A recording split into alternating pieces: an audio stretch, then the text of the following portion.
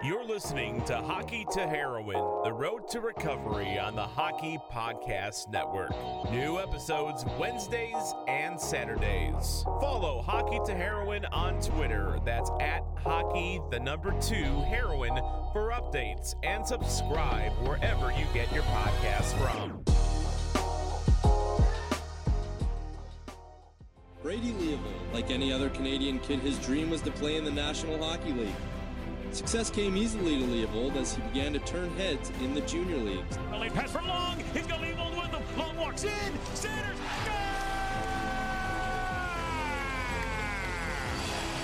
Leavold's a right-hand shot, rotates, and then sends her Long back to Leavold.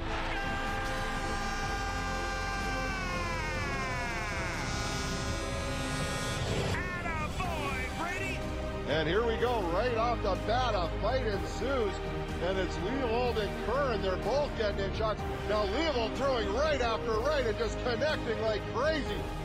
Once I met heroin, it was just, that became my new passion. What's the reason that young people who are athletes get addicted to heroin? They injure themselves and they're more likely to be prescribed an opioid. And once addicted, many are going to switch over to heroin because it's much more cost effective. And the effects that they produce in the brain are indistinguishable. When we talk about painkillers, we're essentially talking about heroin pills.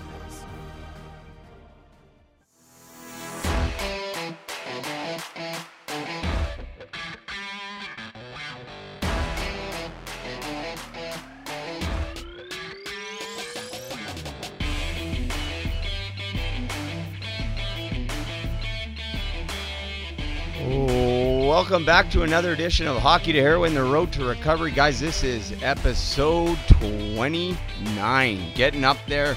Guys, lots going on. First off, I always like to say thank you so much for all the support. It's extremely overwhelming. I know I sound like a broken record. Also want to quickly give a shout out to everybody that took part in the gender reveal on Instagram and Facebook. What a disaster that was. Kind of funny. I'm clearly out of practice. The original idea was for me to hit a puck that we ordered online, but because of COVID, it just never showed up. I still haven't got it, so I ordered one of each color. It was supposed to explode. It never showed up. We got impatient, so we got a balloon. I thought I would take a shot with a hockey puck and try to hit this balloon. Well, holy shit. Could I not hit this balloon if my life depended on it?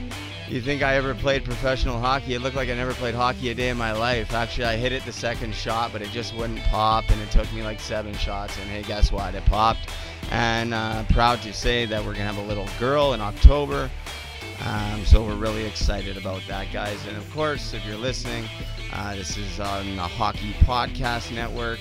You can follow them on social media at HockeyPodNet. Be sure to check out all their podcasts, especially Tales with TR, Terry Ryan's podcast. It's a great listen. Quickly, I want to say I'm not recording in the Matthew Lashinsky Memorial Studio. Unfortunately, it's still under construction. I will say it every single podcast. Matthew Lashinsky is a former Sault Ste. Marie Greyhound. He was drafted in the second round by them in the early 2000s. He was born in 1987, the same year as myself. I never got to meet this young man because he passed away in 2017 due to an overdose. And a new friend of mine by the name of Matt Thompson, I met him through this outlet, and he shared the story with me. And there was really no reason, guys, why I'm still around and he's not. And I've been able to connect with his family. It's been incredible. Yeah. We're gonna finish building it here. We're gonna do a grand opening, and Nancy and Peter Lashinsky are gonna come up, and actually episode 24, if you guys listen, which happened to be 24, which was kind of surreal because that was Matt Lashinsky's number in the Sioux, and just so happened to work out that episode 24 featured Matt Thompson and two of Lashinsky's former teammates when he was in the Sioux, and it just worked out that it was episode 24, and I realized it the morning of, and it was kind of cool. So we're never going to forget these guys, and that's why we've started the Puck Support Foundation. And I'm just going to share a quick story, guys. If you're having on Facebook or Instagram, today was a very cool day. One of the coolest days that I've experienced in a long, long time.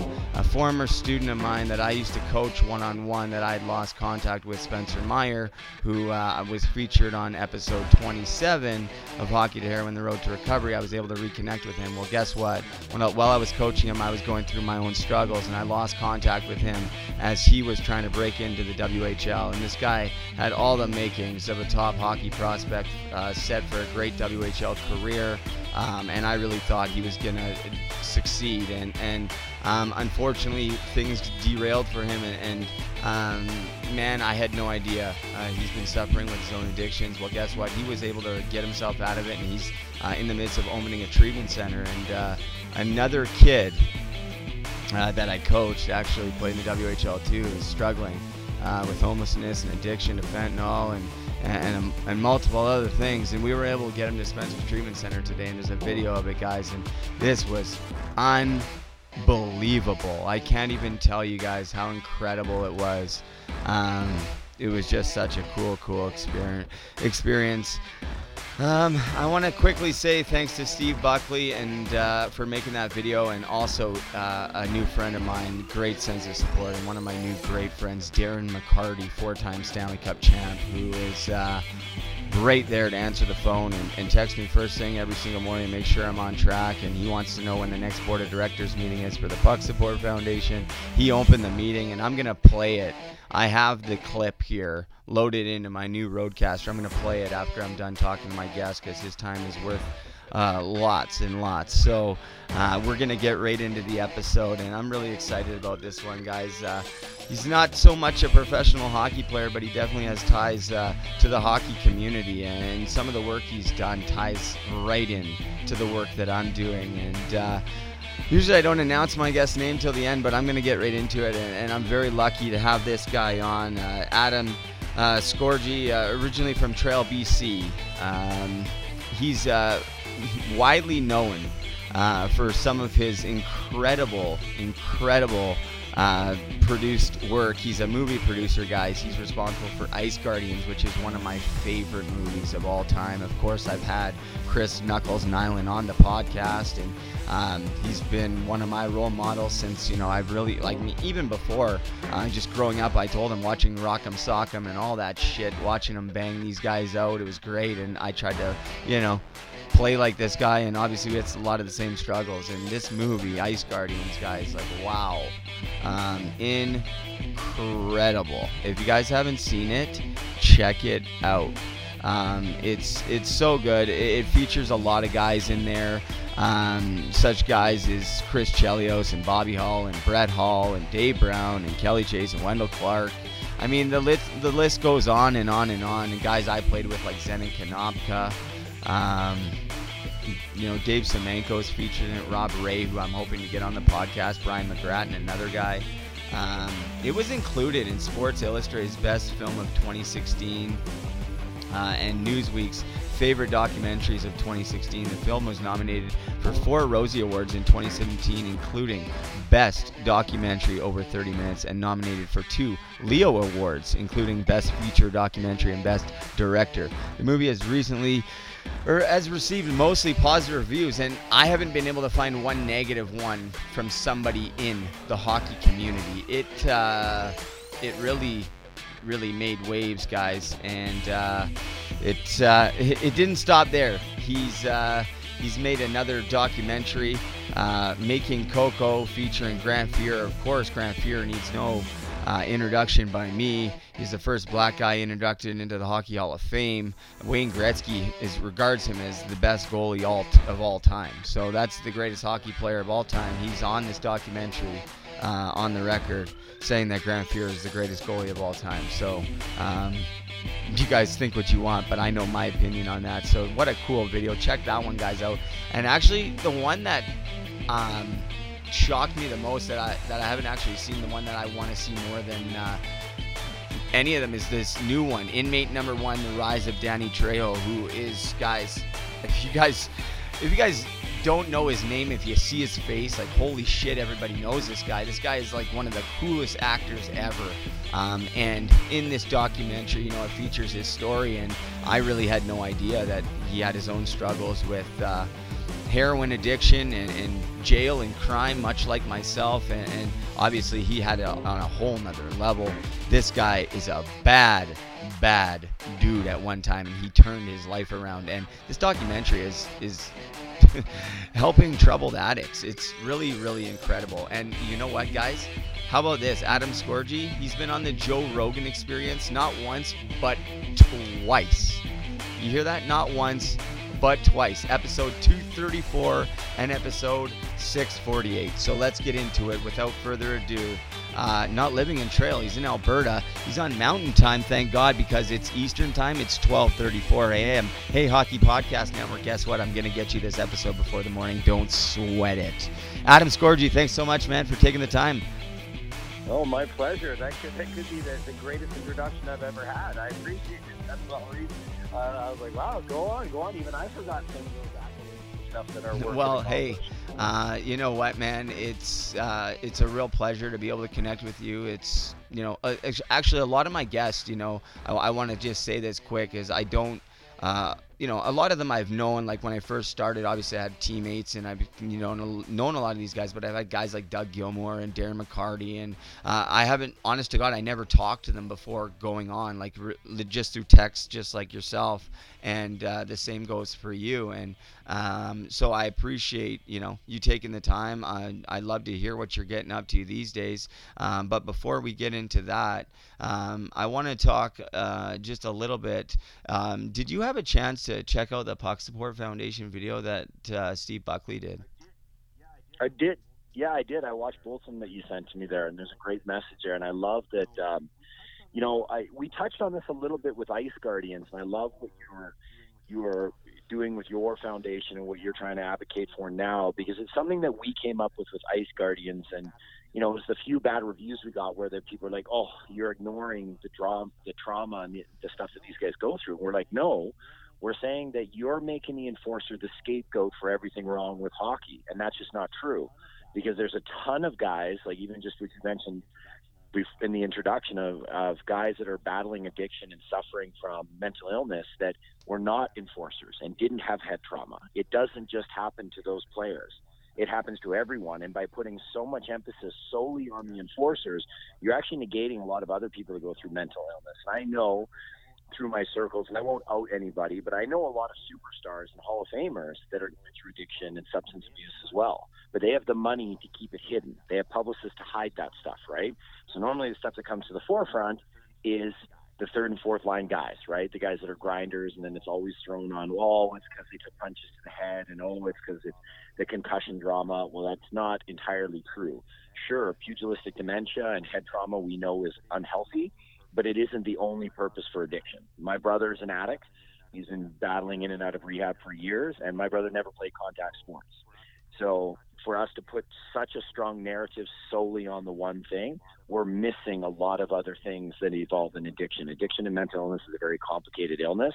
And I know we'd all love it. I'd love it as having an addict in my family. I'd love to just point to one thing and put a Band-Aid on it. Be like, if we could just fix this, then it would be over. But that's not how addiction works. And, I really thought the media drove down such a wrong narrative of the enforcers and what they brought to locker rooms, the game of hockey, and to the evolution of hockey outside of the pugilistic matters, right?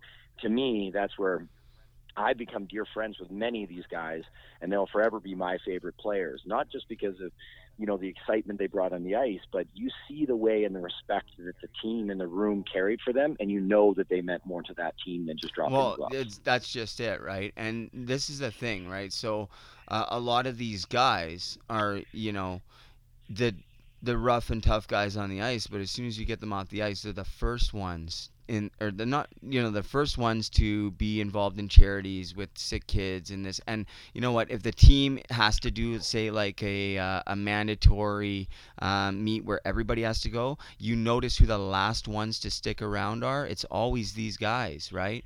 And they have the biggest hearts, and So it's a really hard thing for these enforcers to have to go through. And listen, I was not an enforcer by any means. I had a lot of fights. I had between playing, I didn't play a lot of pro games because my first year pro, I got all messed up into the oxys and everything else, and I did a little comeback. But I mean, listen, I didn't play a lot of pro games. It was after my first year pro, I got hurt my first year pro. After that, that was it pretty much. But through my Western League career and my pro, I think I had 67 fights in 4 seasons, and that's a few. That's a lot of fights. That's a lot. That's a lot of fights. That's a lot. And I was, but I wasn't fighting the toughest guys in the league, but I fought guys like Derek Dorsett, and I fought Ben Olsen, who was the toughest guy in the league in the Western League my 20-year-old year, and luckily I didn't get hit by him. But again, like these guys, so for me, I can only speak on my experience, but I've also talked to a lot of these guys. So you have to go from 0 to 100, and then you have to fucking go home and calm down and be a family guy and be with your kids and be all this. And how the hell are you supposed to go from up and down and up and down, and then all of a sudden, it's just crazy. Well, that's I couldn't agree more. That's one of the biggest things missed, and why you're seeing this happen in not just the pugilists or the enforcers, is you're seeing it happening in athletes. How about just someone like yourself? You played, you got to play some levels of pro to a level of pro, but you train you're probably skating from the time you were 5, 6, right? And you're always training, and you have a routine, and you're with your teammates. And there's a lifestyle that you get accustomed to, training 3-4 days a week, going with your team, traveling with your comrades, and then all of a sudden when the game just leaves you, right? Now, try not to go into depression, not even headaches or concussions or anything else. Just your life changes. Even if you get the dream and you make the NHL and you get 5 years in the NHL, which that's now we're getting statistics where it's like 0.00001, right? And then just the game doesn't love you back anymore. Crazy. It's over.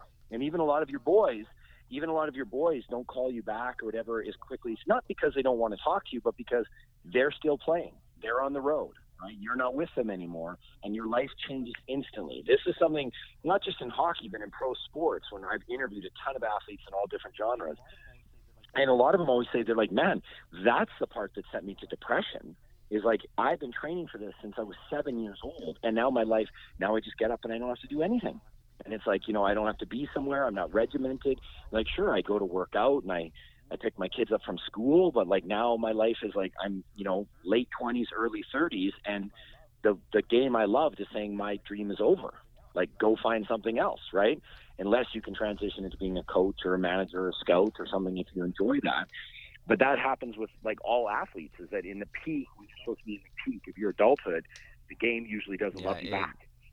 And that is the mental illness that a lot of people, that always gets overlooked. Everybody wants to put it to an injury and say, well, if this injury or this, and I've talked to some of the concussion guys and the specialists, and they're like, man, like science just doesn't work like that. And if you look at people in addiction, again, I talk about my brother. My brother never played contact sports, and he has severe problems with addiction. So for us to always say it's just head trauma, it's just concussions, it's just this, is wrong. It's doing a disservice to a lot of people that suffer from mental illness that don't have head trauma. There's a lot of things that come into addiction and mental health that is more than just that. So that was always, when we did Ice Guardians, we wanted to tell the story of the side of the enforcers, because so many of them felt that they were just misrepresented by the media for years, right? That they were just big dummies that didn't belong, and they're a disgrace to hockey. And, whether you agree with fighting in hockey or not, the guys that did it, they are a part of hockey's history, and their story needed to be honored. And that's why we did Ice Guardians. And if you notice in Ice Guardians, there's no narration. We only let the players narrate the film. There's no, that was always a problem with me when you'd watch a news piece, is that it's got some journalist putting their spin on all the information and the interviews they get, right? We just let the guys say what they wanted to say. Yeah, and, Riley Cote was featured in that too, and he's an ambassador for the Puck Support Foundation. He's going to be on the podcast here shortly. And, this is the thing with fighting in hockey. And, hockey is not your average sport. So you're going to get different takes on it, and I've had guys like James McEwen, who I played with in the Western League, and if you don't know who he was the captain of the Cologne Rockets, and he played minor pro, and he was one of the toughest guys in the dub, and man, you should see some of the fights this guy had. And well, now he's struggling, and so he actually is the one leading the charge in the class action lawsuit against the CHL. And people have different opinions on it, and like I have said before I knew about it, I was like, I accepted the responsibilities of a hockey player. I loved being a warrior. I knew that I was, had the chance of every time I was going to go on the ice, I was going to chance of getting a concussion or getting hurt, and then chances of that go up even more every time I drop the gloves and so forth. And then, so when I've heard about the lawsuit, I signed up for it and just more or less to get information. But then my buddy said to me, he's like, well, listen, he's like, think about it. When we had concussions, he's like, did you take care of yourself, or did you go to the team party and continue to do all whatever else you were doing? And like, did you really take care of yourself? And like, no, I didn't. But at the same time, it's like, well, I don't know. I just kept playing through it, and all the pressures to keep playing through. It's such a crazy cycle. And so where's the answer? Do you take fighting out of hockey? It's such a violent sport, even without fighting. And things happen so fast where we react, fight or flight. And like, if you don't have fighting in hockey, like people say, yeah, it'll get cheap. I agree. I don't like the new brand of hockey myself. I watch old hockey since this COVID-19 thing is on. I love the old hockey. I don't know what you think. Yeah. Oh, I'm with you, and I really think that, again, I think blaming the enforcer, and I know James McEwen well too. I'm friends with him in Kelowna, and I understand everybody's different opinion on it, right? And I don't think either of them are wrong. I mean, at the time when we did that, we didn't know about head trauma and concussions, right? So a lot of guys, like, I'm really good friends with Scott Parker. I went to school with him, and Parker would say, man, he's like, there were times when like the ice was changing colors, right? And they'd be like, you good? And he's like, yeah, I'm good, right? So now I do like the fact that, at least there's concussion protocol and stuff, because like any injury, when a brain injury is serious, or like you sprain your ACL, that's bad. And if you don't recoup it properly and you go back and then you tear it, you get a 4-point tear. Well, now you never walk the same. So concussions are the same, right? The concussion specialist told us, like, you get a concussion and you go through the proper stuff and you heal and you take, the adequate time to rest and do stuff, and then you come back and it won't be as bad and you could play and maybe not get another one.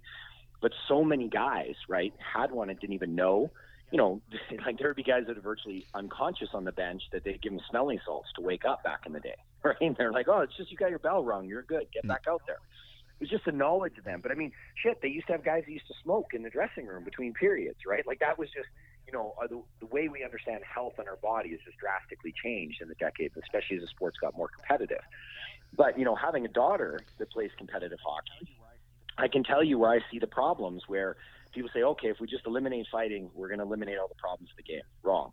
Because right now, statistically, going to every concussion specialist we've done is 90 to 95% of concussions come from the speed of the game and the hits and the collisions. Because the hits now, because everybody's faster and they're better athletes, body checks have now turned into collisions. So as we say in Ice Guardians, if concussions are really your concern, and you're like, well, I don't like fighting because of concussions, well, then it's really hard. I don't know how you can justify it, but I'm okay with somebody running into somebody at 35 miles an hour with armor on, right? Because that's assault as well, right? If you didn't do that on the ice, you did that anywhere else, that's assault, right? And more guys get serious concussions from a clean, not breaking any rules, from a clean hit. You don't even need to hit the head. As we explained in Ice Guardians, you can go shoulder to chest, and if the guy's head jars and it rocks his brain, that's what concussion is. You don't need a direct headshot for concussion. In fact, most car accidents and most concussions, when they see a concussion specialist, they're always confused because they're like, well, I never hit my head. And the concussion specialist is like, you don't need to. If your brain snaps and your neck snaps, that will give you a severe concussion. So in the women's game, I see it all the time. So my daughter plays, Bantam AA, and they don't allow hitting. They allow rubbing off. But the girls always have their head down because they're never expecting a hit. So concussions in college hockey, in NCAA hockey, is number 2 in women's, right under football. Now, women's hockey supposedly doesn't allow hitting or fighting, yet their concussions are off the charts high. It's because the game is incredibly fast, you're wearing armor, and they're not prepared for hits.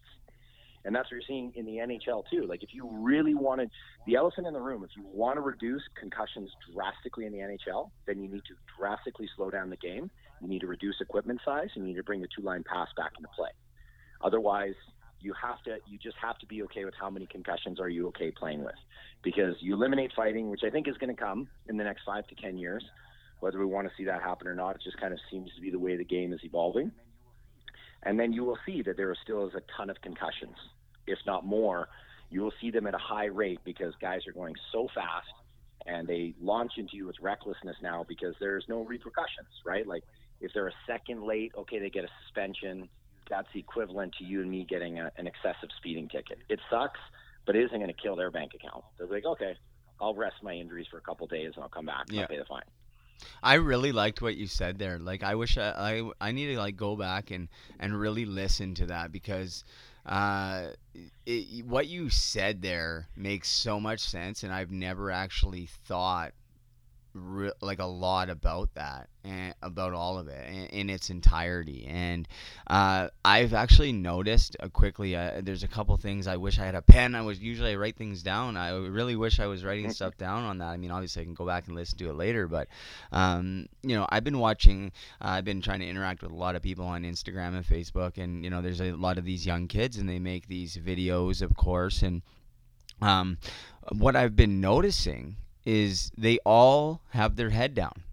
All of them. Every single one of these kids. So that's what I'm telling them. I'm like, that's great that you're hitting all the target. Like, yeah, you're hitting all the targets, but your head is down 90% of the time. Like, so what happens when, to me, it's like they're doing all these crazy tricks and stuff, but where is their head? Like, they're looking down, and if you're playing against me, you're going to get laid out. I'm sorry. And but before you jump in there, I want to say, with the women's hockey, first off, before I say anything, I want to apologize about my intro, because I always get these two movies mixed up. There's two separate documentaries. There's the one, The Last Gladiators, which was featured Chris Nyland, and then, of course, yours, Ice Guardians. And for whatever reason, I always get them mixed up. And I'll be honest, I didn't know Ice Guardians because I was actually in jail when it came out. So when I got out of jail, it was on Netflix, and it was like the first movie I watched, because I think on Netflix at the time, it was Derek Boogaard's picture that was featured, and I played with Aaron the year after Derek passed away down in Rio Grande. And like, if you actually look and Google, and people listening can Google this, so like I haven't spoke to Aaron since this time, and you have to remember that this is right after it happened, so it was bullshit. Aaron was on conditions because he, allegedly tampered with the crime scene, and realistically, he was just trying to not make his brother look like he died as a drug addict, is what I took from it, and I would have done the same thing, and it's really a terrible situation. So he was on conditions, and he was just really quiet, but he was such a good guy. But if you look in Google, there's a couple times, like there was a time, I don't know if I've mentioned this on a podcast before, but like there was a time where I got into a fight with a fan, and actually there was two separate incidents, and actually Aaron attacked a photographer. It's on Google. Aaron got suspended from the league for punching a photographer because the photographer said something to me about my addiction, called me a junkie or something like that, and Aaron took a swing at this guy, and then it was not long after that we were playing in Wichita, Kansas, okay, and there was a story that came out about me coming back and how I was a heroin addict and all this stuff. Really nice story, and for the most part, people were really supportive. This is back in 2012, February or March, and I'm down in Texas. And so we're playing in Wichita, and right behind the fucking glass, there's these fans heckling us, and these fans are going, "Leavold, you're a crackhead, you're a crackhead." And I turn around, and I'm like, if anybody knows me, I was like Matthew Barnaby. I was the biggest mouthpiece. Fight anybody, I don't care. I was the biggest chirp mouthpiece ever, period. And so I turn around, and I'm like, I'm not a crackhead, I'm a heroin addict. Wrong drug, bud. You know what I mean? That's what I said to him, right? I just laughing, right? And I'm like, wrong drug, right? And in the same moment, I think Boogie said, Aaron Boogaard told this guy to fuck off, and this fan said to Aaron, he said, "I hope you go to hell with your brother." And I fucking lost it. God. He fucking lost it. Our coach lost it. It was I couldn't fucking believe my ears. Excuse my language, but honestly, and then so get this. This is the same guy that was saying I was a crackhead. It's the same guy, and this was in the media and shit. I had to go on Twitter and apologize because this motherfucker was standing by our bus when we came out with our fucking bags, taunting me. I almost, oh my God, I just about fucking killed this guy. I'm like really wound up. I'm trying to not swear on my podcast, but I'm telling you, I'll find the I'll post it on this thing. I'll send you the links, man. It was crazy, but like Aaron, you know what I mean? Yeah. He was, so that's, I just wanted to quickly say, I apologize to you in the intro. They're both really great movies, but the Ice Guardians one, I remember that was the first movie I watched when I got to Ontario, like 4 or 5 days after I got out of jail on Netflix. It was and I didn't even know it existed. So it was such I was just blown away by it. But yeah, no, I just before I'm going to shut up here, but I just wanted to say I love your point about female hockey because I think they should definitely allow hitting. And quickly too, when I was in jail, I saw the skills competition that they opened with that female, I forget her name, the American skater. Holy shit, wasn't that awesome? That was one of the coolest things I've ever seen. Go ahead. The girls can skate, man. They can really skate. It's their, even whenever I bring my daughter, so my daughter's dreams, she's the most dedicated 13-year-old I know. She is always working, and people are like, you push her too hard. I'm like, I don't tell her to do shit. I ask her, do you want to do this? And she's like, yes. If she could be on the ice every day, she'd be on the ice every day. So she pushes herself, but she's specifically playing for a spring team here coming up. She's playing for the Vipers that's got a mix thing with modified hitting. And I was worried about it, and she wanted to jump right in because she's like, Dad, I need to learn to play with my head up. The girls play way too much with their head down. And I'm like, who are you? You're 13. I was trying to beat Nintendo games when I was 13. I was not trying to. So in the modified hitting, I talked a lot to the team putting it on. They're like, look, there's going to be no open ice hittings. They're going to rub off in the boards, and they'll see that she's a girl with long hair. So no one's going to really – it's a spring league, so they're not – or a summer league now. So they're not – it's competitive, but no one's going to try to headhunt and get anybody injured here. And I was like, okay. She was gung-ho. She was saying yes before it could even happen. I'm like, well, you just haven't trained for it. And they're doing a practice to learn how to do the modified hitting. So, but I see it in my daughter's game every week that they play when she plays in a regular league because the reffing changes game to game.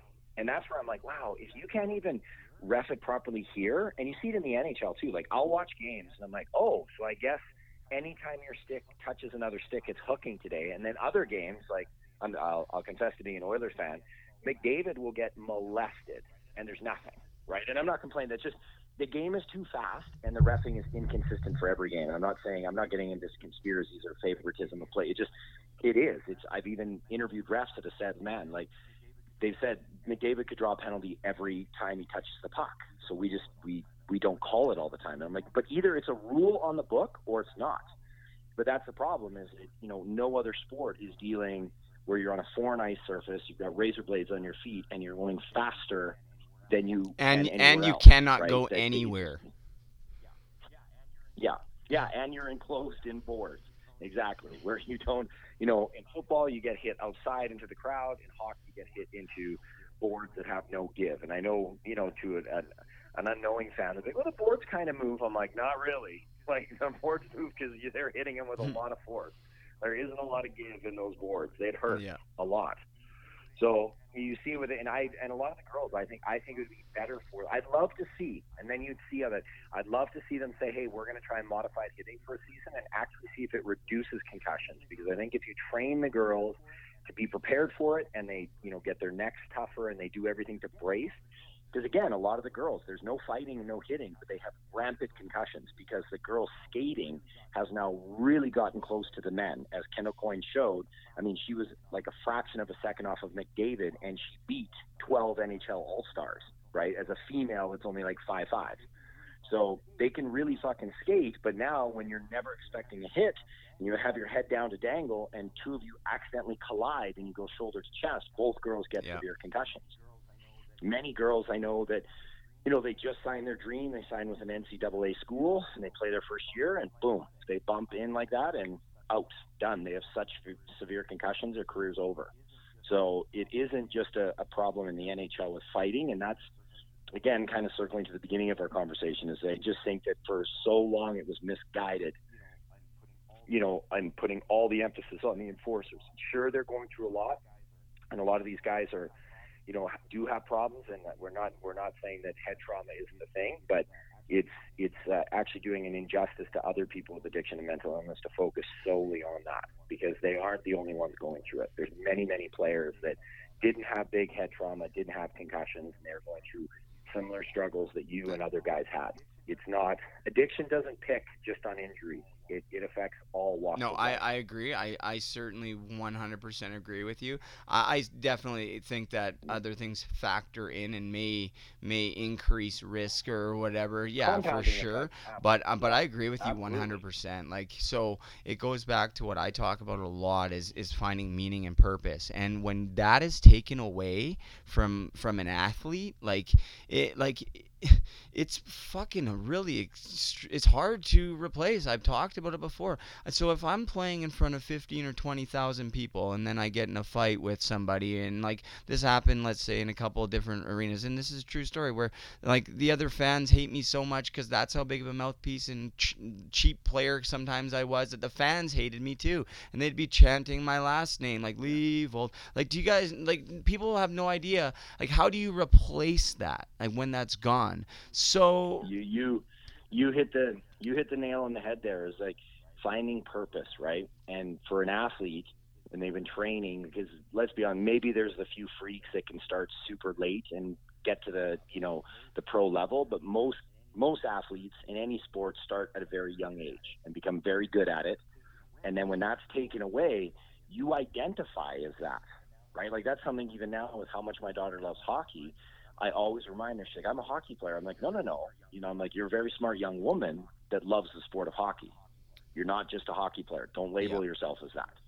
That is, you are so much more than that, right? Because that is a problem. Once you lose purpose, anything in life, whatever, and that's, you hit the nail on the head. And that's why there's some guys like McGrattan that had addiction problems. He got sober, and then he fought for 7 years in the NHL and had like another 100 fights since then. He's like, it wasn't the fighting that caused my addiction. Because he's like, I fought for 7 years after that, right? He's like, and didn't do, he's been sober now, I think 10 or 11, right? So it isn't just the fighting. Can it compound and everything weigh in? But the biggest thing, like you said, and that's what my brother's struggling with right now, is finding purpose. And not having a purpose can send you down a dark path really quick. And I'm just going to jump in quick. So that, I just thought of this. So as a, sometimes even as a enforcer, let's say, go back to that, as much as the time of enforcers, as much as even they knew their role as an enforcer, at the same time, you almost don't feel like you're as a part of the team, even though you're almost the biggest part of the team, because you almost feel like you're stuck doing the shitty jobs. Like, you know what I mean? It's like, fuck, we don't have to do that shitty job, because don't worry, Brady's gonna do it, or fucking, Scorgy's gonna do it. We don't have to worry about it. You know what I mean? Like, that's the, and I've played on teams, and I've been the guy that guys were looking at, like, okay, don't worry, he's gonna take care of it. And I've also been on teams where I've been the guy looking over and been like, okay, thank God fucking Aaron Bugard's on my team, so he's gonna fight that guy and I don't. You know what I mean? So I've been on both sides of it, and like, that's sort of like, maybe, I'm not sure. Like, so yes, we want to focus, and people are really focusing on CTE and all this thing. And yes, like you said, they have compounding factors and everything. But I really like what you said, and I really just think that, like, there's so many mitigating circumstances to every single situation, and you have to take it on a case-by-case basis. But being able to provide support for people, so like with the Puck Support Foundation, like we have our vision, and Ken Campbell from the Hockey News really helped us with that. He edited my version of it, which was great for him to do that. I really thank him for that. But the shortened version of it is like, we're the team when the team is no longer there. So like, now that this guy today, we got him into treatment and stuff, like I talked to him on the phone, this kid was in tears today. You know, he's been to jail, he was in the WHL, but now he's been to jail, he's been homeless, he's been struggling with addiction. And I was saying to him, like, don't worry, man, like, you're on the team now, like, we got you. And my other buddy called him, and tomorrow Darren McCarty's gonna call him, and like, you know what I mean? So like, when he's done his treatment, now, you know, by the time he's done treatment here in a month or 2 months, where we'll be at with the foundation, we'll be able to give him, you know, some sort of, whether it's a paid position or a volunteer position, if he, you know, he can go and share his story now. We can empower him and give him purpose, and that's what's going to keep him clean, and that's what's going to keep me clean, and keep this whole thing going, and bring people out of the darkness from mental health and addiction and all of it. Yeah, no, you're right, and that's a very admirable thing that you're doing. And I mean, that's something you want to look at. You mentioned at the top of your, I'm not trying to drop my other films, but you look at someone like Danny Trejo, right? He was facing three sentences of gas chamberable offenses because he allegedly incited a prison riot in Soledad Prison in 1968, and he threw a rock and hit a lieutenant in the head, which, when you're in a maximum security prison, is a gas chamberable offense.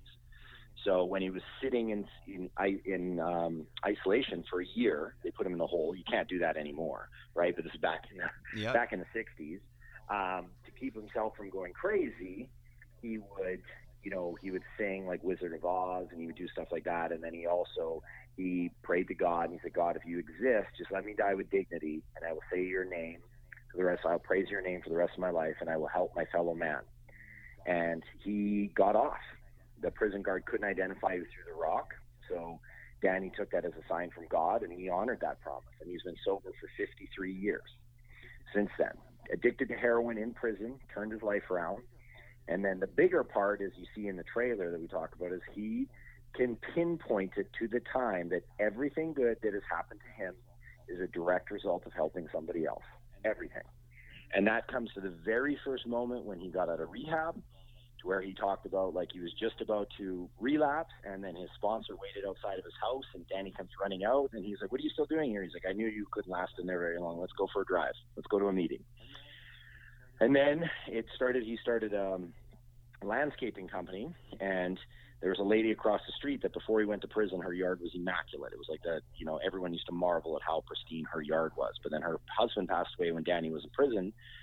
So as he'd get more and more money, you know, once he built up his landscaping company, he would go and he would put in some new sod, and then he would trim the hedges, and he put in some bushes. And then another next neighbor said, like, how much are you charging, you know, what's her name there to do her yard? And Danny's like, nothing. And the guy's like, nothing. You're doing that out of the goodness of your heart. And Danny's like, yes. And he's like, really? And he's like, yes.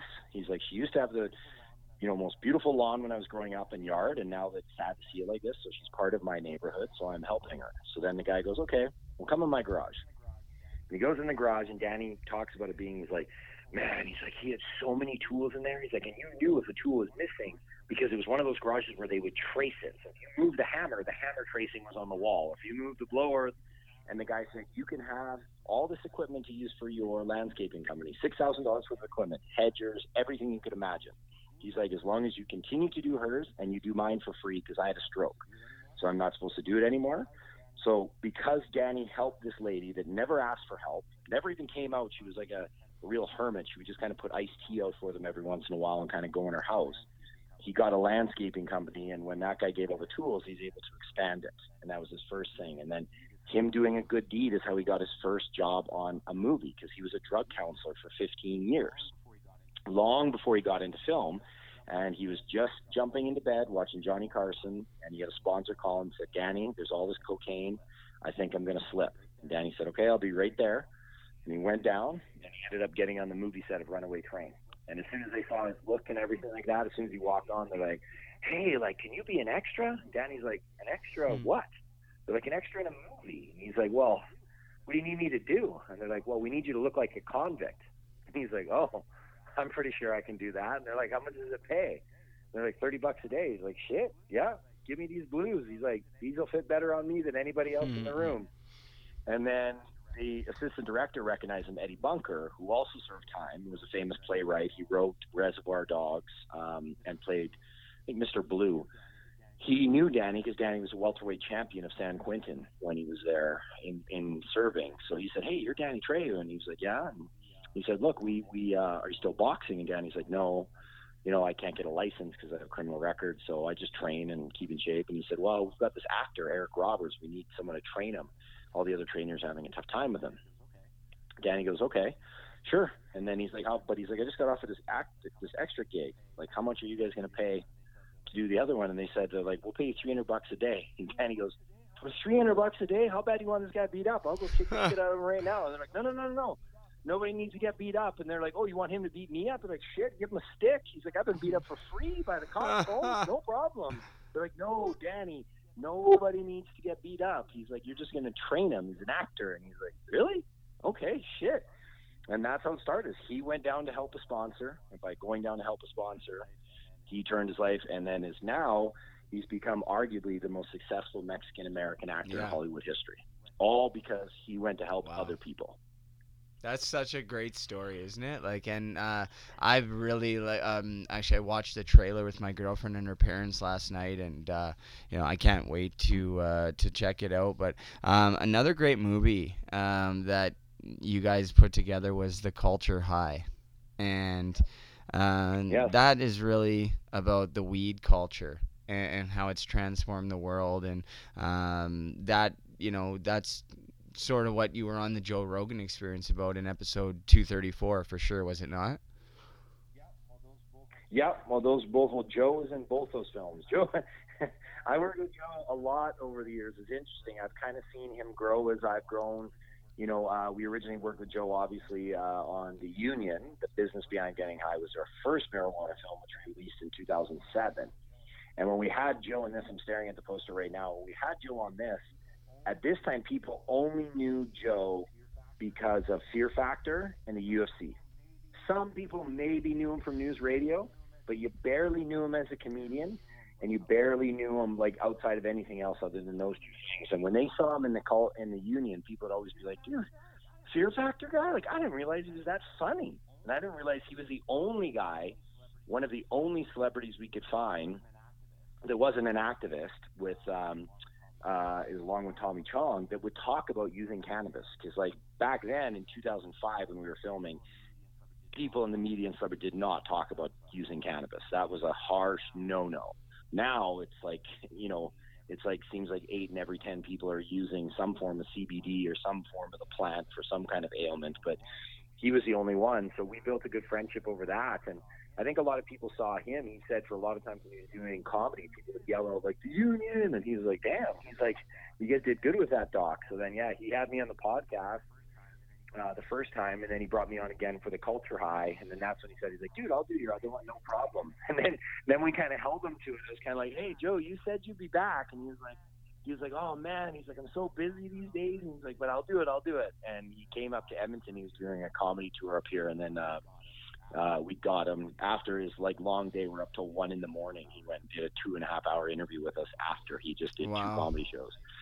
So I owe a lot to Joe. Joe has always been, what you hear on his podcast is he's legitimately that guy. He likes to see other people succeed, and he always likes to help. You've seen it with all of his comedian friends. Their careers have all skyrocketed from the podcast, and he's helped us tremendously. He's never asked for anything. He's done interviews for both of them. He's promoted both films. He's never asked for any money.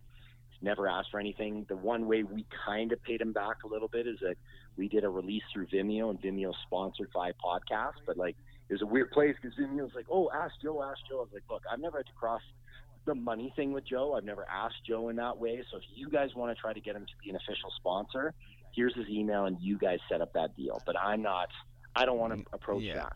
I know him as a friend. We've got a good relationship. I don't want to cross." Because right when his podcast was hitting, I'd say it's peak.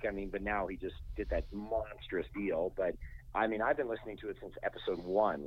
I was talking to Luke Gazdick, and Gazdick was kind of like, "Dude," he's like, "You've been on Rogan's podcast?" I'm like, "Dude, twice." He's like, "Shut the fuck up." He's like, "No offense to Ice Guardians, but that's your greatest accomplishment." I was like, "Oh, thanks, man." And he's like, "Dude, I didn't know you were on there." And I was like, "Yeah." So right when Joe was catapulting like that, I mean, he was always helping us out, and I've seen it's fascinating to see how his podcast is now. I mean, I listen to it religiously, and it is, it's a bigger staple than like Larry King Live or anything now. Oh, I fucking love that show. Actually, no, this is a true story too. So, I've shared the story. Like, I'm having a little girl here in October. Like, I met this. Yeah, I met this girl that I'm with now, Taylor. Actually, while I was in jail, through one of her friends that was in there, and her and I just hit it off. And I got out, and that's the first time I saw her. And we've been together for these last 7 months or whatever it's been, and it's been absolutely incredible. But the first night that I got out of jail, we stayed in a hotel, and that's what we did. We watched the Joe Rogan podcast with Elon Musk on it. I was like, you gotta see this. Like, that is like that was my go-to on my first date with her. Here, watch this podcast. And that's really why, that was how I started the idea to get my podcast, was through Joe Rogan. Like, obviously it's two totally different ideas, but like, I'll tell it, like, seriously, man, I was like trying to figure out what to do, to figure out ways to make money. I was just still stuck in my old ways of trying to scheme and crime and everything, even though I wasn't using it. Was like, oh, maybe I'll do this score or do this, and like, that was my mentality. That's where I was at. I was so far gone, and I just was like, I gotta do something, and I was like, I gotta start a podcast, and I just started it, and here we are, like, almost 30 episodes later, and it's been. Well, yeah, I would say that Joe, like, he inspired podcasts like all of. I don't know how many there were when he did it, but like when he first started, to me, I'm sure there was a lot more, but the only ones I knew about was like Adam Carolla, Mark Maron, and like Joe Rogan. They were like the only guys. Like when I would even say, do you listen to Joe Rogan's podcast? We were like, what's a podcast? And now I think there's something like 250,000 of them, right? Like, there's so many of them. And it's interesting that like, I really think the hockey community, and I'm not taking anything away from the Spit and Chicklets guys, but I think they were just the first to kind of jump in there and talk hockey and talk shooting the shit that wasn't your boring NHL, like, well, there's no I in team, we just go out there and try to, like, they just talked real life, like the struggles of being on a team and chirping each other, and just where you're like, yeah, that's more what I like, more real. I know that's where Joe Rogan connected with me, and I'll forever be a listener. Is just, he revolutionized the platform of having people on. Like, I can't remember how many times there'd be somebody that would come on the show that I'd be like, oh, I hate this motherfucker. And I would listen to the show, and after 2.5 hours of being on with Joe, I'm like, I have a whole new perspective of this guy or girl. I'd be like, wow, they changed my opinion completely. Or the other way, some people I'd be so excited to listen to, but then I'd be like, man, they really didn't have anything interesting to say in 2.5 hours. Like, it was really quite boring. Because when you do, because I do traditional media too for my stuff, and when you do, it's like 4 minutes, right? You have to tell people when it's airing. They'll ask you the generic question. So how did this idea come about? Here it is, right? And then you have to make sure you hit all the points. You have to, like, you have to thank your team, because it's a team that makes a film, just like a sports team. There's no one person that makes a film. It's not just the director, it's producers, the editors, the writers, your grip. It is a team that puts a film together. That's why the end credits are so important. So you have 5 minutes when you're on there. You're like, okay, I got to mention when it's premiering, who funded it, who's my creative team, and give an inspiring anecdote of why we wanted to do it, right? But when you're on a podcast, then you just get this free thing where you can just talk. And that's where, like, I can't even, like, listen to other media now, because it's such bullshit talking points, talking heads, that I'm just like, I can't, like, especially political shows when they're trying to handle a convoluted debate. I mean, that's why we did a long form of Ice Guardians, is the concussion debate was so poorly represented by so many of the big name media, right? Only focusing on one thing instead of really looking at the bigger picture, right? So I love that format, and I can only ever say amazing things about Joe, because he's been so helpful. Now we're doing Michael Bisping's documentary right now. We've got one last pickup shoot, and we're hoping to release this fall, and Joe Rogan interviewed for that too. And I almost, like, Joe's such a spectacular interview that anytime you can get him, I'm like, dude, even if it's 20 minutes, his, like, time of sitting down and ratio to footage you use from him is unreal. Like, always get it. But, like, I feel people are going to be like, man, fucking Joe Rogan's in, like, everything Adam does. Like, and I feel bad, like, I don't want to keep asking Joe either. I'm like, fuck, I've asked him, like, 3 of my 10 movies Joe's been in, right? Or are the ones that I've solely produced 6 of them. He's been in like half of them. So I'm kind of like, I can't ask Joe anymore. I feel like I'm abusing our friendship at this point to keep asking him. But he's such a great interview, and he knows so many different subjects to talk about, right? That if you have a chance, you always That's the want to thing have is him in he's so smart. Like he is, and so fun and interesting to listen to. And that's what you said, right? He brings out so many interesting talking points in so many people. But what a cool experience that must have been. Like what was the coolest thing about it? Like the first time you went down there, like how this was in what year? Because this is like he's on like what episode now, like 2700 or something like that. Well, I don't know. Yeah, so we were in there early. It was when it was in his old studio with Red Band, right? Which isn't around anymore. By the time I went the next time, he then had Jamie was like his technical guy and research guy, and it was in this whole new, like brand new killer studio. It's like a time warp when you go in there. It really is. Like both times, it's like you blink and it's over, and you're like, dude, like fuck, we've been here for 2.5, 3 hours. I think both my podcasts are pushing the 3-hour mark. We just go in there and rap for 3 hours, and it just flies by. Where you're just like, damn, it goes by so quick, and it's tough, like because Joe's super cool and has had me on, but I'm a big fan of the show, so I don't ever get nervous for once. Like, and once you get rapping, I mean, he just makes you feel so comfortable and just ask good questions. You don't even think about it, but I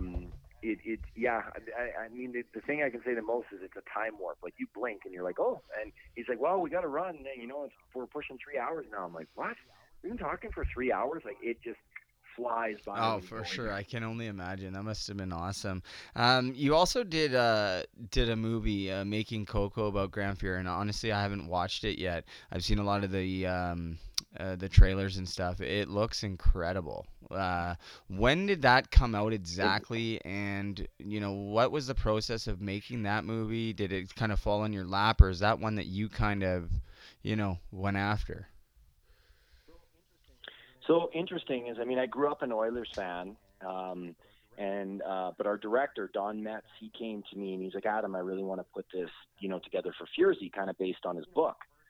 And at first I was like, well, man, I'd love to do something on the Oilers, but I don't know if Furzy, like, I remember watching him as a kid, but I was too young to really pay attention to all the drama that went on in his personal life. And I was like, I don't know if it's strong enough for a feature doc, though. So then I looked into it. I'm like, oh, wow, first black player in the Hall of Fame and five-time Stanley Cup champion and then the drug scandal and everything else. I was like, okay, you know what? This is all the makings. And then when you meet Grant, like, couldn't be a nicer guy, right? But he's a man of few words. So that was a concern with the doc. It's like, oh, okay, like he's super nice and he's open to talk about everything, but he's not a huge talker. But because Don, our director, has had like a 25-year relationship with Grant, there was such a trust, and you see Grant in a way that you never see him. Like he's crying in the documentary, he breaks down and he goes through. And the thing that was a geek out moment for me is that when we were on our first conference call with Grant, and Don is like, yeah, I want to introduce you to Adam Scorgie. He's the producer who did Ice Guardians. He's done these other ones, and then Grant stops the call and he's like, Adam, I just want to tell you, like, I watched Ice Guardians and I absolutely love that documentary.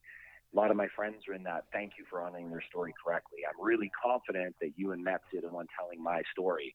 And it's one of those things, like, I get to work with a lot of very interesting people now and athletes that I admired and actors and stuff.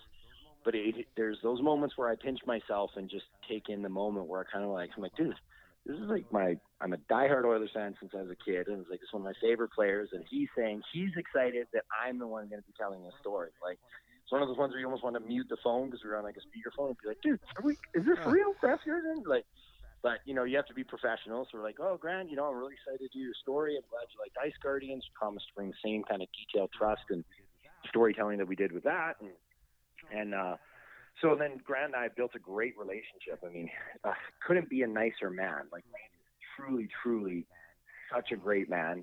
I mean, on my daughter's tryouts a couple of years ago, he recorded a video and said, Riley, believe in yourself, go out there. Like, I can't say enough great things about Grant. And the fascinating part when you watch the documentary is how he got completely hoodwinked on his suspension. His suspension would never fly today. He just would not be suspended. But at the time, the main reason he got suspended is he'd already put himself through treatment, and he'd been sober for a year, but he had fired his agent and he'd split up with his ex-wife, And they were the two witnesses that brought it to the newspaper, and the newspaper is going to run the story with or without Grant. And then Grant and Glenn Sather said, well, if you're going to run it anyway, we want to get our word in there. And because Grant went down and admitted it is why the NHL suspended him. And they were looking at a lifetime ban. At that point, he'd already won 3 or 4 Stanley Cups. And they're looking to suspend him purely because he didn't lie. And not only did he not lie, Grant went almost every local talk show here in Edmonton and allowed callers to call in and verbally assault him and go on. Like, you find me an athlete or a public figure today that took it on the chin like Grant did, and, like, I'll give you my next paycheck, because I've never seen anybody take it like he did. Like an absolute champ, took a suspension, broke him, killed him because he loved hockey. The guy, you find out where Grant was getting paid like $400,000 less than other goalies in the league at the time when we were doing research. There was like 3 or 4 of them. I never even heard their names before the other goalies.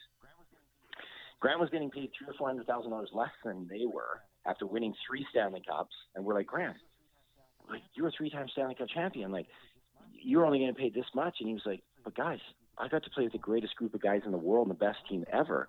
He's like, I would have played for free. And I was like, that right there is why the Oilers became a dynasty, is because you had a group of guys that were more concerned about winning than how much their next endorsement deal or Reebok deal was going to be. And that's something, like, when you talk about today's game, that for me, I still watch it, but I don't love it as much, as I just feel it's so corporatized nowadays, and just the passion in a lot of games just isn't there. Like, I'm not going to argue there's way more talent out there. You know, the average, your average 4th line guy would probably be a superstar back in the 70s. Now they can all shoot, they can all do eagle turns and skate like crazy and use their edges. But for me, I just find there's like no rivalries anymore, and just the game is just a different game.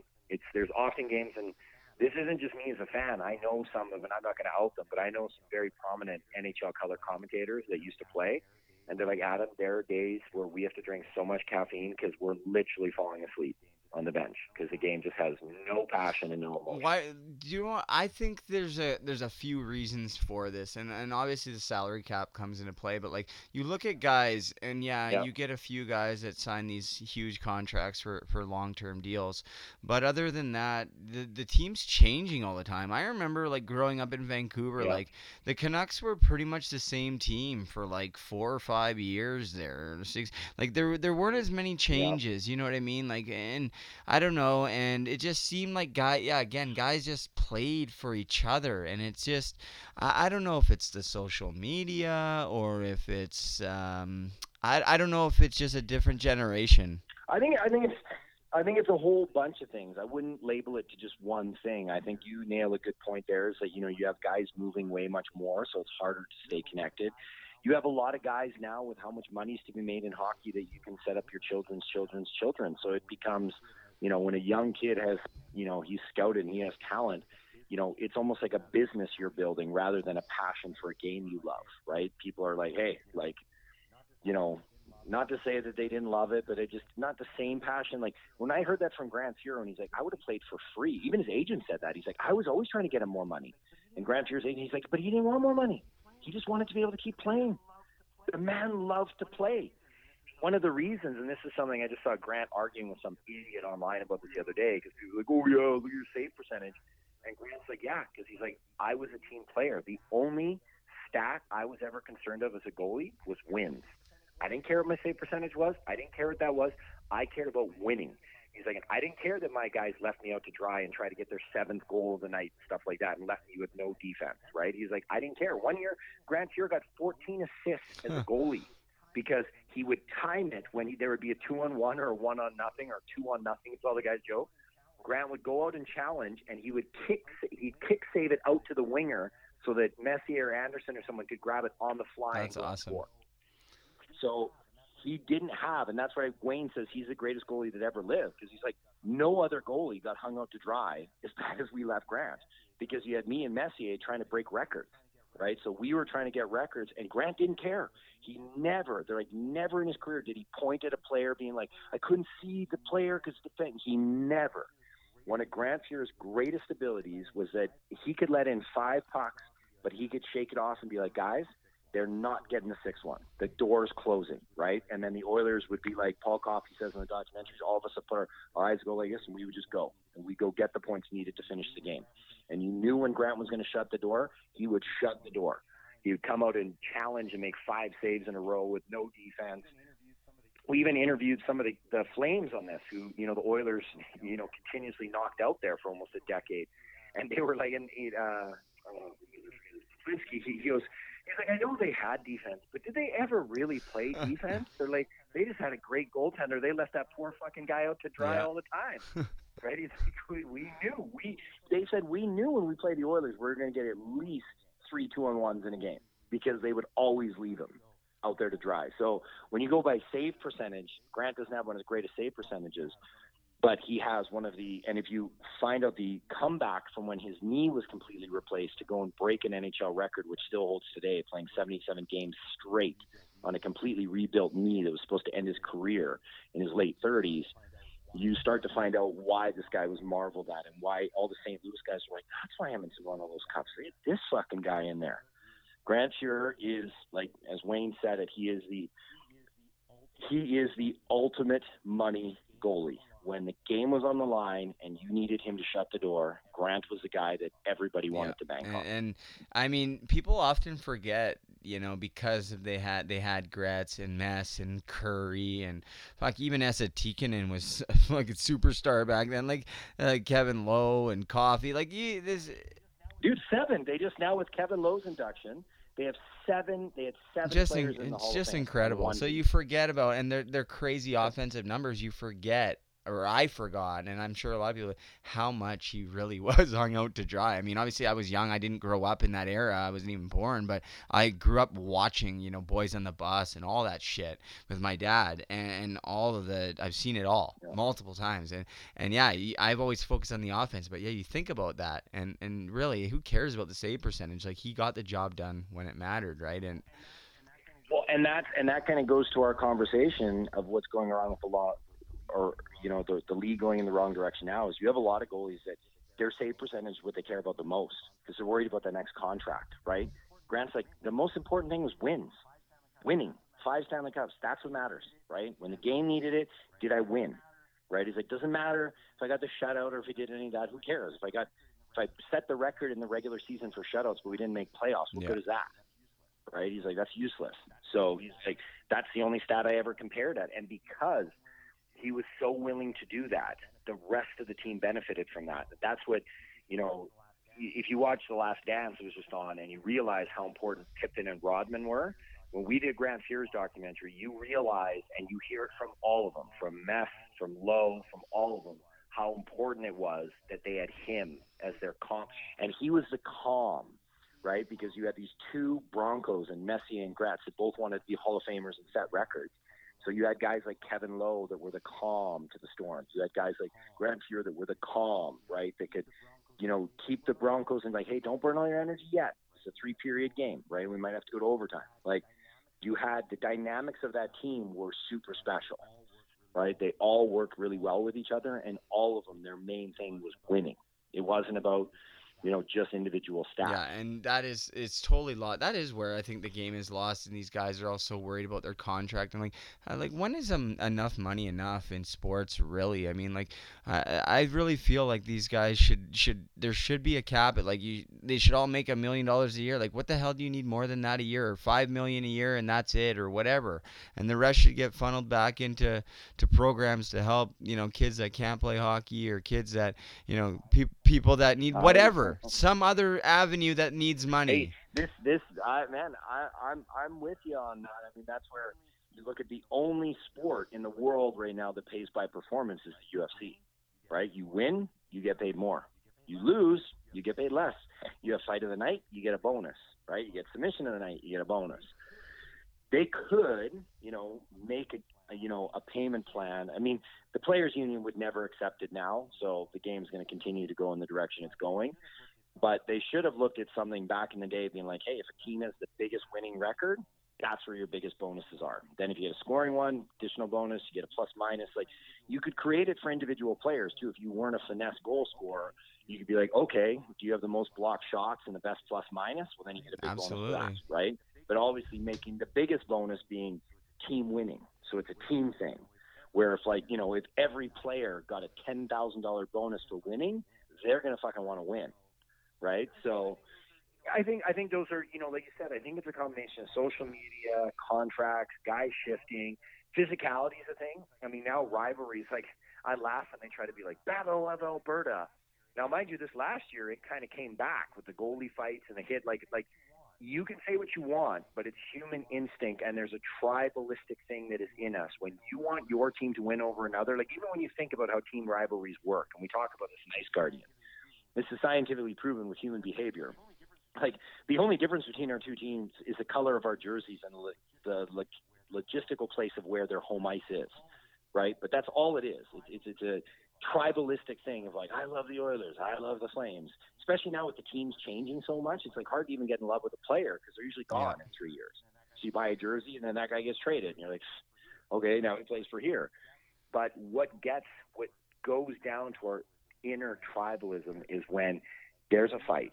And you see it in arenas, and even now I've been to corporate games where you're in the box and there's all these big people and the wives and everyone's talking. Like, even when there's a goal, a lot of them won't even still leave the box to go see it. They'll watch it on the TV and be like, oh, that's kind of cool, and have another beer and a drink. The only thing that gets everybody out that door to watch what's going on the ice is when two guys drop the gloves.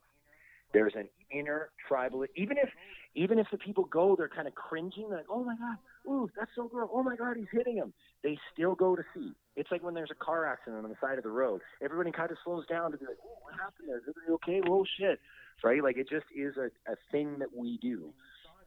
And you saw it in that Battle of Alberta. That was one of the most watched regular season games the NHL has had in the last 6 or 7 years, when they knew there was going to be melee, right? As people want to see it. You can change the game as much as you want, but we haven't evolved in humans as much. We still get jealous. We still have anger. We still have sadness. We still have all those things that we did thousands of years ago. So you're not going to make some rule changes and just get that out of human evolution. It's still going to be there. And I think a combination of that, with the contracts and everything, is why I'll tune into the Oilers, of course, like, 'cause I'm a diehard fan, but there's many games where it's like they go down 3-0, and I'm like, oh, I'll just put on Netflix. Like, it just is, because there's no fights, and there's just no, it's just like, it's going to be vanilla, and then the odd time I'll turn back and be like, oh, they make a comeback. Oh, no, it's like I thought it's 5-0 now. Thank God I went to Netflix. Like, why waste my time? I like watching my daughter's game more and more the younger leagues, because there seems to be more of the passion to try to make that next level. Right. And of course, like, even though you have McDavid and Draisaitl, but I'm not trying to insult any of the guys there. I noticed there's a change. Like, when I was, like, one of the greatest sports runs experiences for me was 2006 with the Oilers, when they were the 8th seeded team, and they were a whole bunch of grinders other than pretty much Pronger and Mike Pekka, and Smitty. And they shocked the world by, defeating the President's Trophy winner, the Flames, in the first round. They went all the way to the Stanley Cup final, and they would have won had Rolson not got injured. That's a shout out to my buddy Andrew Ladd, by the way. I trained with him. He took Rolly out that year, and that's I believe, and that's why they lost. That motherfucker. It works, because the Oilers were up 3-0 in that game, and they ended up losing 4-3 after Rolly got hurt, and he was a goddamn assassin against San Jose and Anaheim. So. But when you watch that team, like, that team was so much more exciting to watch in the playoffs than watching when the Oilers went a couple years ago with McDavid and Draisaitl. Like, still exciting. Anytime NHL hockey, still always really exciting in playoffs, and that's when you see it get more physical and agitated. That's why everybody loves it, is the intensity is so high that it isn't the play nice game that you get through the regular season a lot of the time now. It's a vicious game, and the whistles go away, but still, that 2006 run, it just, the physicality and everything, it was that.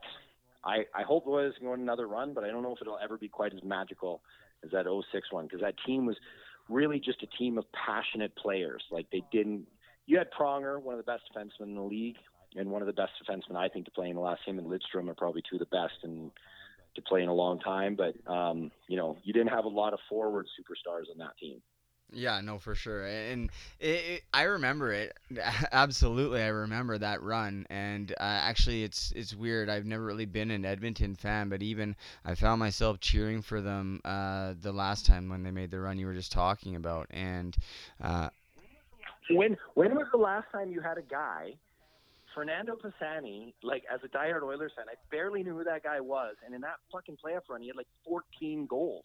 Like, he was the hero every game. You're like, where the fuck did this guy come from? Like, especially the game in Carolina where we got a penalty. The Oilers are down.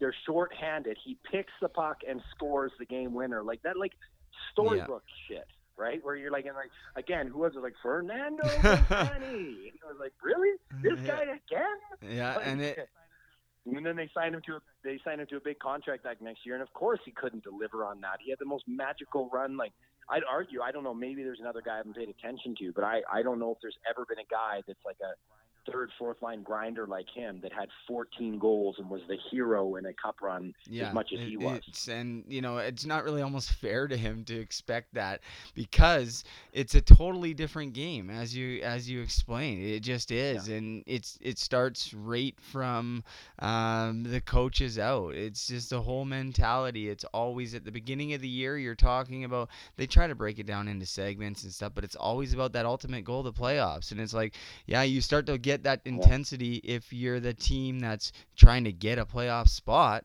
but other than that, you're just cruising, until playoffs, and then let's get down to business, and it's a lot more fun to watch for sure. But I tend to agree that I would watch competitive girls hockey or definitely major junior hockey over the NHL any day because the passion is there. They want to get there. They want the scholarships. They want the NHL contracts. These guys get complacent. I really find that they get complacent.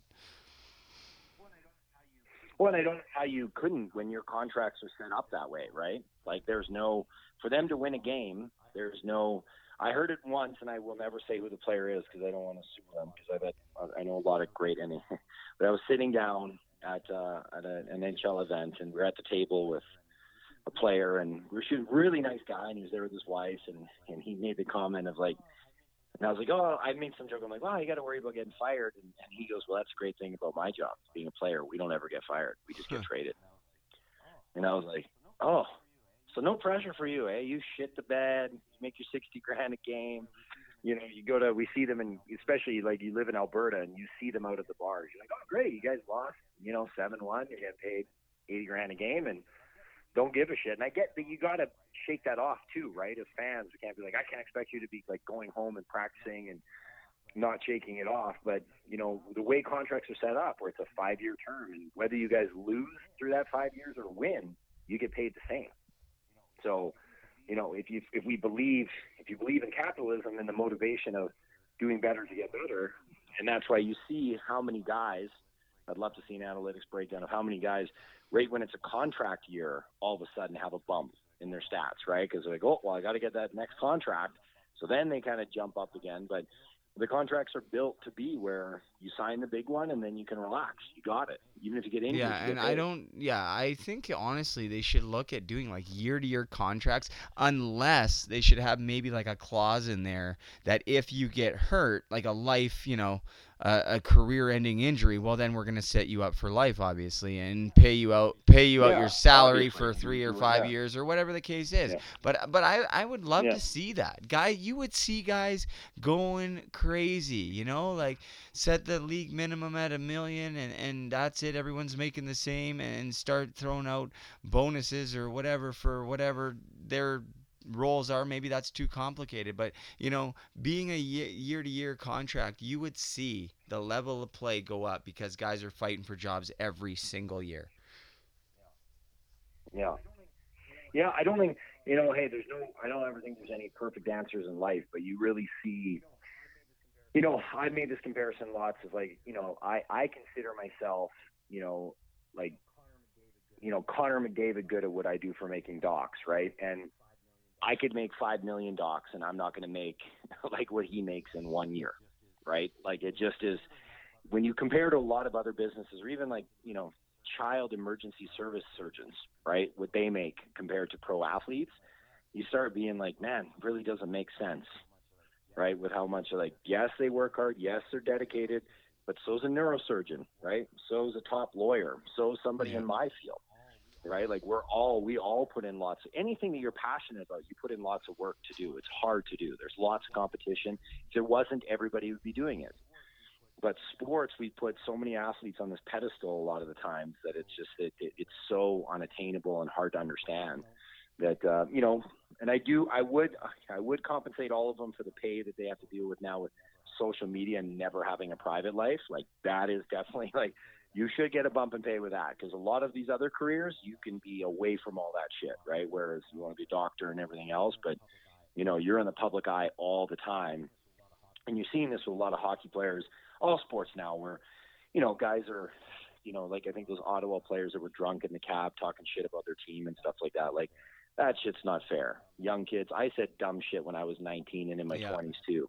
I could imagine if I'm going out drinking with the boys and the cabbie films me and releases that to the media. Like, yeah, that's totally not fair. I totally agree with you on that one. And you just have to be so careful with everything, and it's so stressful. So you wonder why these guys turn to drinking and drugs because of the stresses. And it's like when they crack that beer, or they smoke that joint, or do the line, whatever. It's like all that shit doesn't matter. Just for that little bit, they can escape that reality. Yeah, it's a ton of pressure, and it's kind of like, that's where I love to see my daughter go after this right now, because the girls' game is growing, but it isn't there yet. So I'm kind of like, even if she hits the top levels, or even if university or college, like, she can just go enjoy the game. She won't have, like, she'll have the good pressures, which I think are good for any person, even outside of sports, just learning to have a goal and put in the work to achieve it, right? Like, those are the ones that are, often missed by families. They're like, why would you spend this money on your kid? And I'm like, because they learn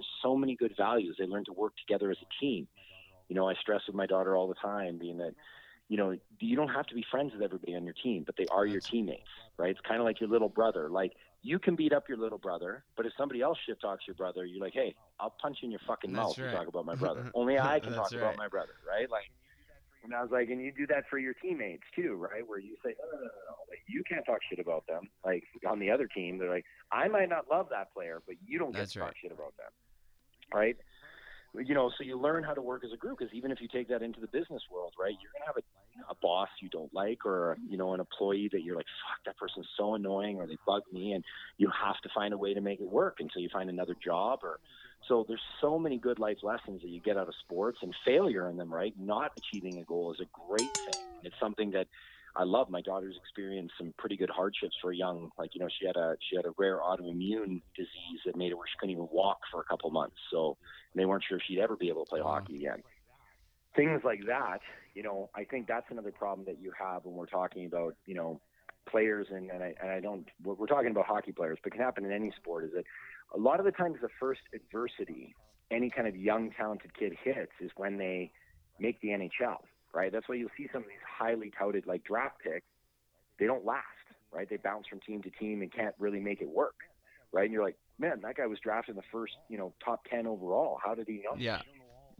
And I don't know all the aspects of it, but a lot of times that's the first time they hit some adversity where it's like, you're not the superstar anymore. You're playing with the best 400 players in the world, so you're maybe a third or fourth line player, right? And if you accept that role and you embrace it and you take on that role, then you could have a long career. But you have some of those guys, like, I look at Nail Yakupov for the Oilers, right?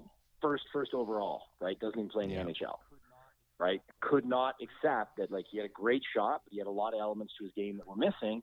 He couldn't adapt it, so, then he kept getting bounced around, and now he's gone. That's always what kind of made me admire enforcers, because a lot of these guys, when they were younger, were great players, right? But then as they got really big and the game got fast around them, a lot of them are like, well, now they can't put up 30 points anymore, right? But they are passionate and they're willing to protect their teammates. So a lot of them would change their game to be effective on a team.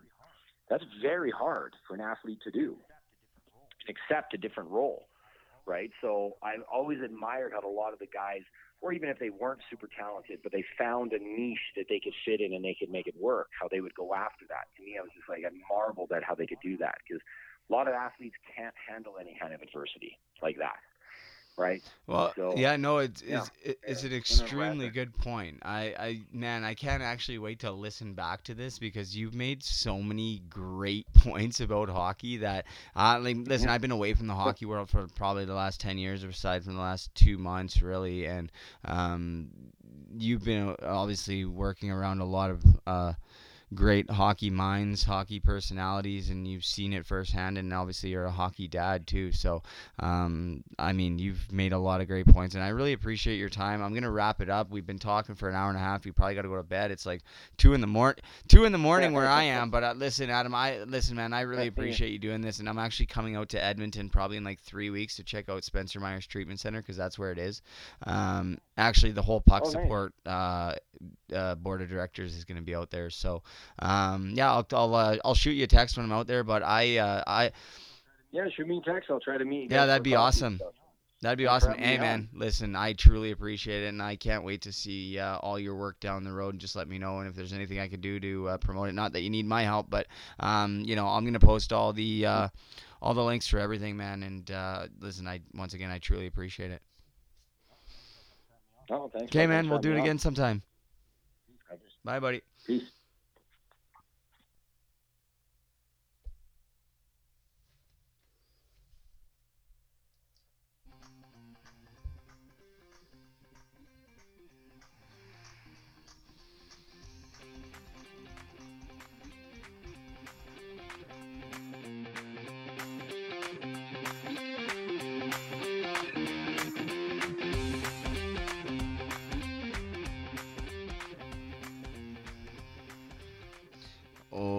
Well, guys, that's episode 29 of Hockey to Heroin, the Road to Recovery. Thanks to Adam Scorgi.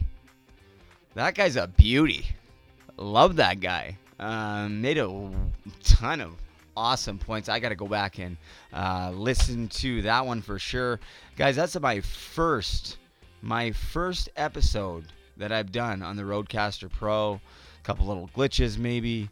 Haven't quite updated all the sound effects, but guys, listen, quickly, thank you to Adam Scorgi. I quickly wanted to share a story, guys.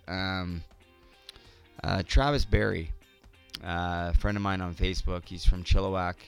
Don't really know him too well, but I think we may have crossed paths in the hockey world when we were younger. He shared a story with me today. First off, he, said that he liked the podcast and thanked me for sharing my story and that I've been helping him. So, Travis, thank you for listening, man. But he shared a story with me about a coach. So when he was like 13 or 14, the coach at the beginning of the year came in and was like, did anybody get any new gear this summer? And he put up his hands and he said, yeah. Me, I got new skates, and he showed them, and well, his skates weren't new, they were used because his parents were hard workers, but they didn't have a lot of money and they couldn't afford new gear. Well, doesn't this asshole of a coach say, those aren't new skates, those are used skates, made fun of him, and all the kids laughed at him. Are you fucking kidding me? Buddy, people like that should not be coaching. You know what? Good on his parents for working hard and allowing him the chance to play hockey, because most kids don't even get that chance. Travis, you have great parents. You know it. You told me. But listen, he told me he's still dealing with this. When he's 28 years old now, and he still goes back to that moment. So listen, if you're a coach or if you're dealing with kids, you have that effect on people. It's really, really, really almost, it's sad for me to hear that. And Travis, you know what, buddy? Don't let that shit get to you. I know it's you were a kid when it happened and it affected you. It almost, you stopped wanting to go play hockey and he just never had the new gear. And shame on that coach. And if you're a coach, give your head a shake and let's do things the right way. I want to hope that everyone listening, if you're a coach, that you do things the right way and you'd never, ever do that. Otherwise, I'll come find you. But I know I won't have to deal with that because all my listeners are great people, right? Right. Quickly, too, guys, I wanted to share, before I end this podcast, I've updated or edited in the conversation we had with Darren McCarty at the Puck Support Foundation board meeting. So, guys, I'm going to play it here for you guys. Here we go. D-Mac, are you there? No, Brady, what's up, all you savages out there? Who do we got? We got Cooper, we got Jesse, Carson, Michael, Spencer's iPhone. That's pretty cool. Brian's iPhone. And you don't look like a Mark, but well, I'm Janet. Hi, Janet. Okay, I'm just making, you could be a Mark. I mean, I don't know, but nice to see everybody but Brady, because he obviously, you know, can't get internet, or he gets one bar up there and he's not 5G yet or whatever. So you're pretty anyways, Brady, but great to be here with you guys finally connecting, and love everything that you started and you got going. And I think that obviously the other day, Brady, you were able to hook up with Riley Cote, who along with the Athletes for Care, but everything else, I think that, you know, I read, Brady, what you posted about the junior hockey and stuff, and you see Daniel Carcillo, who is part of the clan too, you know, so all the stuff that needs to be talked about and focused on, whatever it is, we'll get her done, boys. So it's, you know, my only, you know, my one thing is it's okay. It's, you know, it's patience and resilience, like the plant. You set the foundation. It's about the people, and it's about the message, and it's pure intentions. And it's about pulling people that want to get out of the dark into the light. It's not dragging the dark with them. And that's the whole point, where there's safety in the numbers, or whether it's the fact of whatever resume or whatever else, but because it's right. And I think that no matter where you live in the temperature of the world today, you want to do something, then step out and do something about it. And I commend everybody here for starting this. And, you know, it's only gonna help people. That's all it is. So I'm anything that I can do, or Grind Time can do. And I got a lot of ideas and a lot of, you know, whatever I can do to help out, make this go, because this is long overdue, but something that makes all the journeys we've all been through worth it. Sounds good. Yeah, so D-Mac, listen, man, thanks. I know you got lots going on, and so basically, you know, if you don't mind, we'll probably utilize you, and we have our ducks in a row, and, you know, like, because you're a big fucking hitter, you got 4 cup rings, you're a huge beauty, and we appreciate this for sure. So, like, I'm not gonna, you know what I mean? I don't want to overwhelm you or whatever. I know you've said to me that you want to help, and you said rally the troops, and so that's what we're going to do. And I truly believe that we're going to do this. We're going to do this big in the right way. And we're going to help lots of people. Like, if just to tell you quickly, Spencer, that's on right now, he was just on the podcast. Well, he's got a friend actually that played in the WHL right now, and actually I found out that I coached this kid too when he was younger, and actually he's all messed up right now.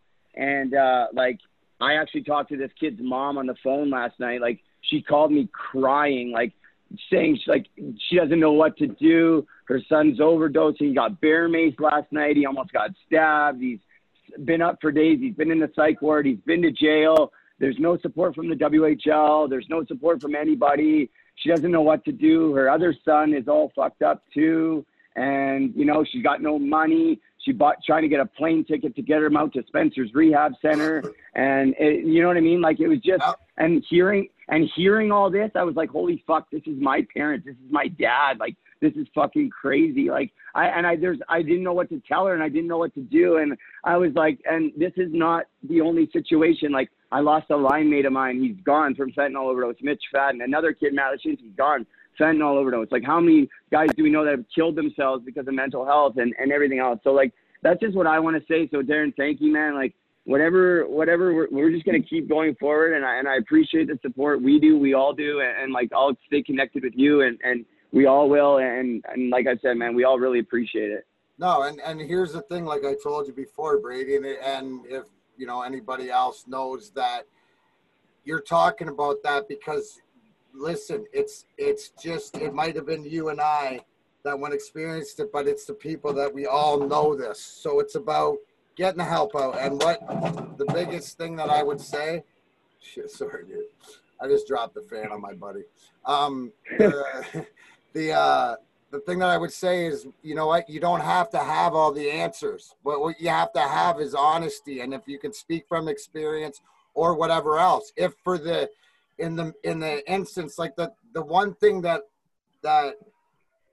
try to do is that what I've noticed is when you put people together that want to help other people, it attracts people with the right intentions. Now, what's the basis of the importance of this group is everybody's story from every angle, from whether it's you've lived it, whether you've lived beside it, what you've seen it to go through, because this is about health and wellness, just to life. You can call it whatever you want, but it's the fact that you don't know that you're alone. So if whatever that is, as far as you know, how you want to start connecting, but it's just, you got to remember, as long as you make sure that whoever it is doesn't feel alone, whether it's the parent, whether it's, you know, we all who have been there know what it's like to be right in the middle of it, but just to know that if they want to reach out for help, and the thing is, don't worry more so about what you can't do than what you can right now. And if it's a conversation, if it's looking somebody through the Zoom, you know, face to face, eye to eye, to feel some sort of connection, or having just a private conversation, or back and forth to get whoever it is.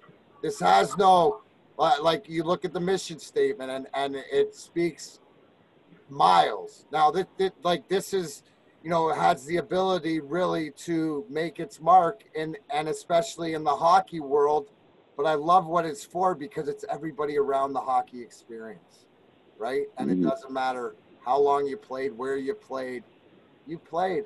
I tell everybody, dude, I ask you, you play hockey? No, I just shoot the ball around in my driveway. And you're a hockey player, bro. If you kick the can around, you're a hockey player. So it's just a great way to start the conversation. And it's, like you said, that's one of the things that you're going to have to figure out, you know, the momentum and the direction, but whatever you need from me as far as conversations or video, or, you know, even to get on a call, that, you know, whatever it's for. As you get going, then I'm going to introduce you to more and more people that I think can help, because, you know, I see it. It's just, I use Grind Time with Darren McCarty, and it's the only reason it's got Darren McCarty on it is because, like you said, it gets you through the door because it's got 4 cups. So that's what we use it for. You know, you go because that's exactly, you have the Rhino, the Bulldozer to go. But Grind Time is what it's all about, and that's the family. And this is an extension of Grind Time just because it's an extension of me, which means all of you are an extension of Grind Time too, which means as we figure out what resources or connection, it's just facilitating the message, right? And it's a different message, but it's such a good message. And here's the sad thing, right? As we all know, we're going to lose people in this fight.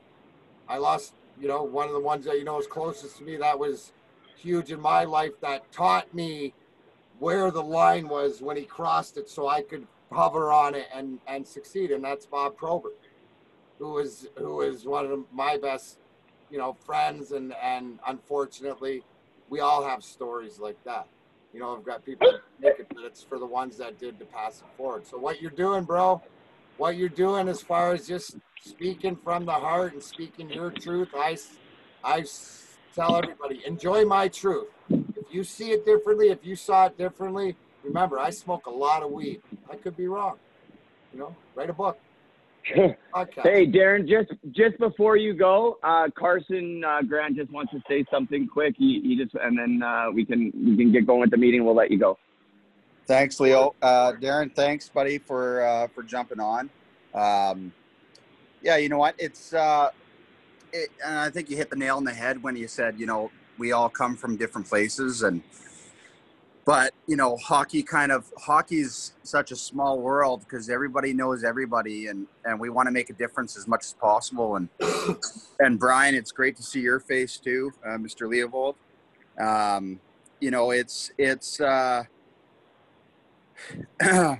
it's tough when you take a look at, I've just a story on myself. I've lost my brother to fentanyl overdose. He was doing heroin. He was 5 years younger than me. He died when he was 24.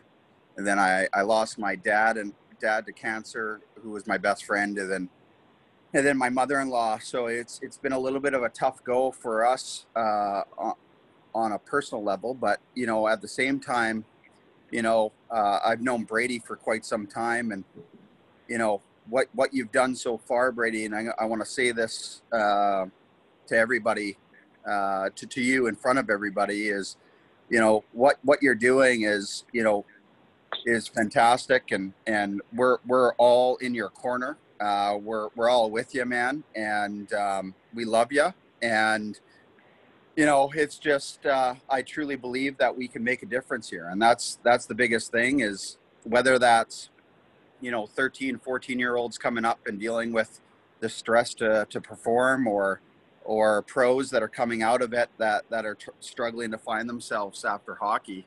I think that we've got some great